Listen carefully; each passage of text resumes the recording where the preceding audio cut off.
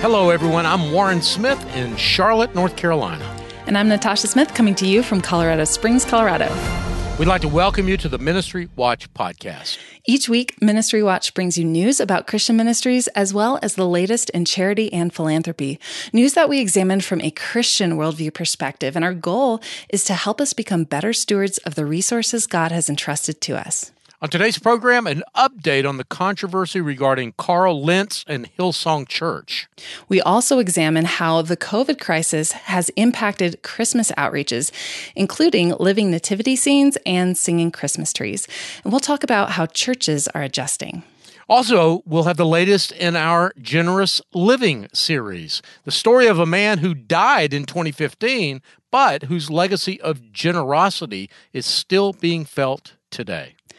We begin today with a class action lawsuit filed by victims of sexual abuse at a church in Indiana. Yeah, a former member of First Baptist Church of Hammond, Indiana, has filed a class action lawsuit in federal court alleging that she was repeatedly raped as a child by the former youth director of that church, and that officials at First Baptist and the affiliated Hyles-Anderson College covered up the abuse. Nanette Miles alleges that she was sexually assaulted over a period of several years by David Hyles, the son of Hyles-Anderson College founder and the longtime pastor at First Baptist, Jack Hyles, starting when she was 13 years old in 1976. The civil complaint filed with the U.S. District Court for the Northern District of Illinois seeks undisclosed damages on behalf of Miles and other individuals who allegedly were harmed by David Hyles, other First Baptist Church leaders, and officials of the college as well. Now, Warren, you said that this is a class action suit, so that must mean that there's other victims as well. Yeah, there are. The lawsuit says that in addition to Miles, at least 10 others have credibly accused D. Hyles, that's David Hyles, of using his position of power to sexually prey on them. I'm reading from the lawsuit. When they were minors, and that, another quote from the lawsuit, First Baptist and the college staff members were aware of this reprehensible behavior for years and remained silent. The suit also said that there were likely hundreds of other survivors that were sexually abused at First Baptist and or Hyles-Anderson College. Wow, that is such a tragedy. And this isn't the first time that this church has been in the news for these similar allegations.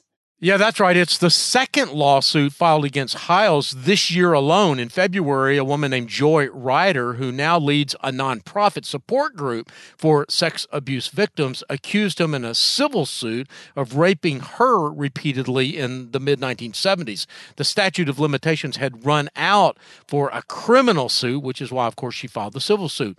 Miles' attorney said in a statement that by filing the case as a class action, this new case, they hope to give survivors of sexual abuse both a voice and a legal mechanism to hold accountable leaders of independent, fundamental Baptist churches, IFBC they're sometimes called, who they say have perpetuated and covered up child sex abuse for decades. Now, Warren, our next story is another one that has been years in the making. Yeah, it has. You might say that this story began back in 2010 when Dale Getz, an Army chaplain, was killed in Afghanistan. He was the first chaplain to die in action since the Vietnam War, but the story became news last week when the U.S. Senate voted to honor Getz by naming a post office after him in Colorado Springs, Natasha, right where you are now. That's right. He was stationed not far from me at all. It's just down the road at Fort Carson. Yeah, a roadside bomb in the country's Kandahar region killed Getz and 4 other soldiers back in 2010. Getz had been ministering at a Baptist church in South Dakota when he felt the call to minister to soldiers, and fellow soldiers, in fact, called him a Dirty Boots chaplain because of his commitment to serving soldiers in war zones. In other words, of getting his boots dirty along with the rest of them. In a lengthy profile that was published in 2010 in the Los Angeles Times, Getz told his wife that the soldiers who needed him most were the ones that were under fire at small exposed outposts. He's survived by his wife, Christy, and 3 sons. Christy initially opposed his desire to become a chaplain, telling him, "You're not going over there and getting getting yourself killed. But eventually she came around. Who am I to stand in God's way, she asked in that LA Times story. He had served an 11-month tour in Iraq before going over to Afghanistan. He had been there just 2.5 weeks before he died. Wow, that is such a powerful and important story. But I'm a little bit curious. Why is this a story for Ministry We Watch? I mean, normally we cover Christian ministries.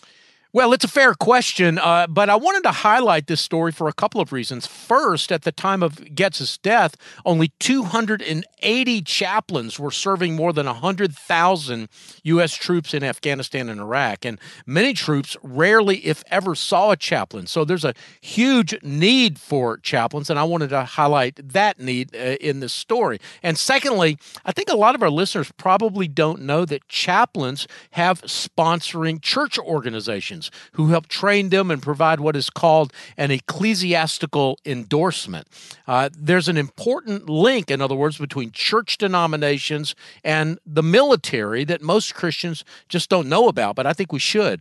Military chaplaincy is a tremendous opportunity for service, and even if you don't feel called to be a chaplain yourself, you can find out if your denomination is part of an endorsement process, and you can get involved there.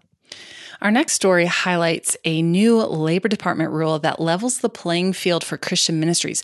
What can you tell us about that? Well, what I can tell you is that the U.S. Department of Labor has issued a new rule, in fact, a whole set of rules intended to what they say will foster full and equal participation of religious groups as federal contractors. Religious organizations should not have to fear that acceptance of a federal contract or subcontract will require them to abandon their religious character or identity. That was what U.S. Secretary of Labor Eugene Scalia said in a December 7th statement, that was on Monday, announcing this new rule change. The final rules won't become effective until January 8th, which is about 2 weeks before Donald Trump leaves office. Now, does that mean that this will only be in effect for 2 weeks? Is this something that the Biden administration is likely to repeal? Well, that is certainly possible, but the new rules are the result of years of work, and they culminated in this 159-page document.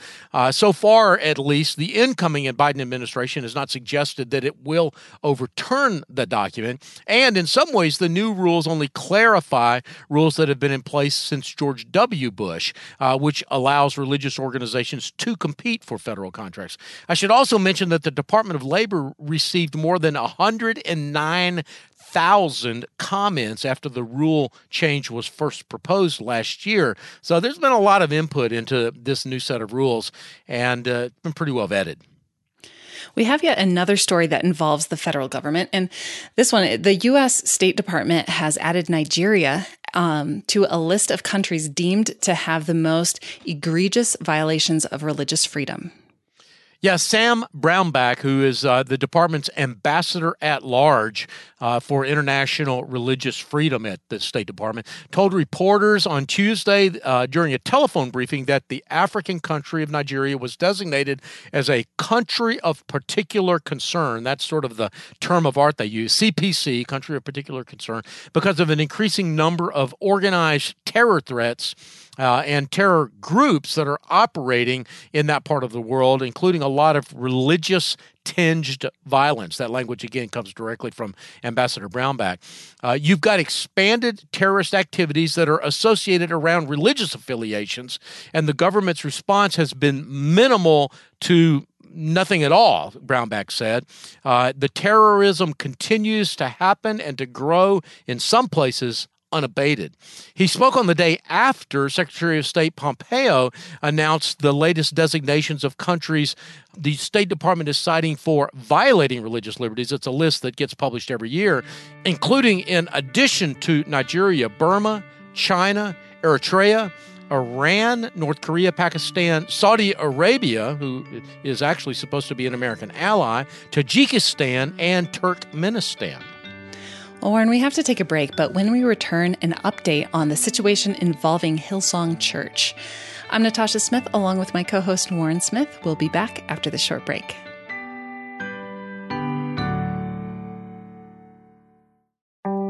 Hello, everyone. I'm Brittany with Save the Storks.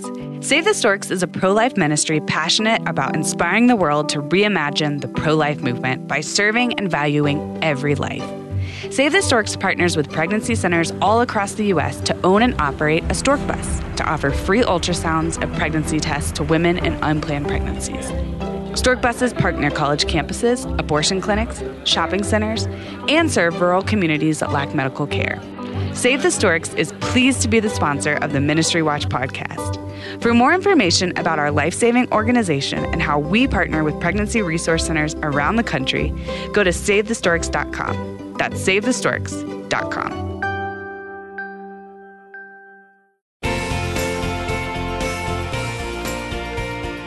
Welcome back. I'm Natasha Smith, along with my co-host Warren Smith, and you're listening to the Ministry Watch podcast. Warren, we haven't had a COVID story so far this week, but we finally have one now. And a lot of our listeners may be surprised to note that this one is actually a positive story. Yeah, at least part of it is a positive story. It's the story of Faith Church of Lafayette, Indiana, but it's also the story of all churches that do living nativity scenes around the country. It turns out that these outdoor living history programs are tailor-made for COVID. Faith Church's Lafayette Living Nativity has been around since 1991. That's almost 30 years. They say they've had 250,000 visits during that 30-year period, but this year they expect the number of visits to skyrocket, in part because there aren't a lot of other activities that families can go out and do together. Oh, that's awesome. And that's fun. I used to do that when I was a kid. But do you know how many of these live nativity scenes there are? Well, I don't. There's no such thing as the Association of Live Nativity Scenes, apparently. I looked around on the internet to try to find one, as a matter of fact, and couldn't. But there are a few companies and fan groups on Facebook that, believe it or not, actually cater to this market. The largest company that I was able to find is called Live Nativity Store, and they claim to have about 10,000 customers and 40,000 followers on Facebook. Wow. But while it's been a good time for living nativity scenes, it's not such a good time for singing Christmas trees and other Christmas extravaganzas. Yeah, that's the other side of this story. Take, for example, Capital Christian Center, which is a megachurch in Sacramento, California. For the first time in 63 years, they're not going to have a singing Christmas tree at that church. Last year, about 25,000 people came to see 11 different performances of their singing Christmas tree.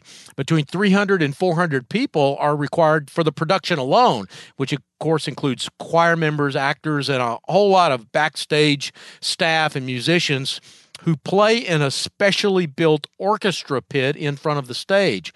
The folks at Capital Christian Center are disappointed because there are a lot of folks who come to the singing Christmas tree concerts who would otherwise never darken the door of a church. And I should say it's not just singing Christmas trees that are taking a hit. A lot of musicians have Christmas tours that have been canceled. Andrew Peterson, for example, has been doing his Behold the Lamb of God tour for about 20 years. It's one of my personal favorites, by the way. I try to catch that almost every year. Keith and Kristen Getty have been doing their Irish Christmas tours, including stops in Carnegie Hall for years. Their tours have been canceled as well. Though I should say that this week, Andrew Peterson did a live stream of his Behold the Lamb of God tour from the Ryman Auditorium, which was very cool. That was in Nashville, and it was seen by thousands, not only around the country, but around the world. Yeah, all these cancellations are quite sad. But the death of a pastor in California this week highlights the fact that the need for these cancellations is real. Yeah, that's right. Pastor Bob Bryant died on Monday. Bryant was the pastor of Water of Life Community Church in San Bernardino, California. It's a well-known large megachurch in Southern California. And one of the horrible ironies of this situation, he has been one of the pastors that had been speaking out to urge Governor Gavin Newsom to let churches open again. Warren, let's move on from COVID coverage. And I understand that you have an update on Carl Lentz firing. Yeah, in a leaked audio call obtained by the newspaper The Daily Mail, the founder and senior pastor of Hillsong Global, Brian Houston, described the events that led up to the firing of Carl Lentz, who was the lead pastor at the New York City congregation, the New York City Hillsong. Houston said that he'd been having difficulties with Lentz's leadership long before the recent elevations about Lentz's extramarital affairs emerged. Houston accused Lentz in the Daily Mail recording of general narcissistic behavior, manipulating and mistreating people, breaches of trust, and constantly lying. Carl Lentz, who founded the New York Hillsong location in 2010, admitted in an Instagram post that he had been unfaithful to his wife, and Hillsong has now hired an independent investigator to review the inner workings of Hillsong's New York City branch. We're going to take another break here, but when we return, we'll have the next in our Generous Living series. I'm Natasha Smith with my co-host Warren Smith. More in a moment. Hello, everyone. I'm Brittany with Save the Storks. Save the Storks is a pro-life ministry passionate about inspiring the world to reimagine the pro-life movement by serving and valuing every life. Save the Storks partners with pregnancy centers all across the U.S. to own and operate a stork bus to offer free ultrasounds and pregnancy tests to women in unplanned pregnancies. Stork buses park near college campuses, abortion clinics, shopping centers, and serve rural communities that lack medical care. Save the Storks is pleased to be the sponsor of the Ministry Watch podcast. For more information about our life-saving organization and how we partner with pregnancy resource centers around the country, go to SaveTheStorks.com. That's SaveTheStorks.com.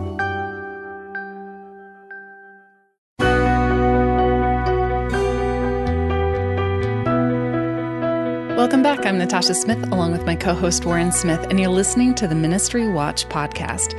Now, Warren, I'd like to continue with the story that I promised before the break, the next in our Generous Living series. Yeah, this is a really interesting story. It's a story of a man named Milton Buhner, who actually died in 2015, but he left a huge legacy of generosity. Now, Buhner was a guy that before he was a Christian made and lost millions in the early 1980s, sort of during that go-go era that the movie Wall Street was made about.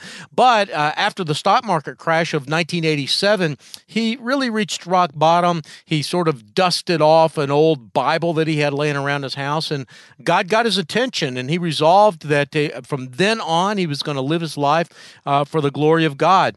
He went on to found a telecommunications company that by 2011 was worth tens of millions of dollars, serving the hospitality industry. But despite the fact that he was sort of back on top financially, he made a promise to himself and to his wife and to God that he wanted to die broke, giving away all the money that he had earned during this last period of his life. And that is exactly what he did. He funded work all around the world. We've got some details of that in our story. I won't tell you all of what he's done here, but just say that it's really remarkable. He gave away money to ministries all over the planet, really getting some ministries up off the ground and getting them started. So it's a pretty remarkable story. And you can read more about Milton Buhner and see a video of him telling his story by going to ministrywatch.com. And Warren, before we go today, I want you to share some details of a few new features of Ministry Watch itself.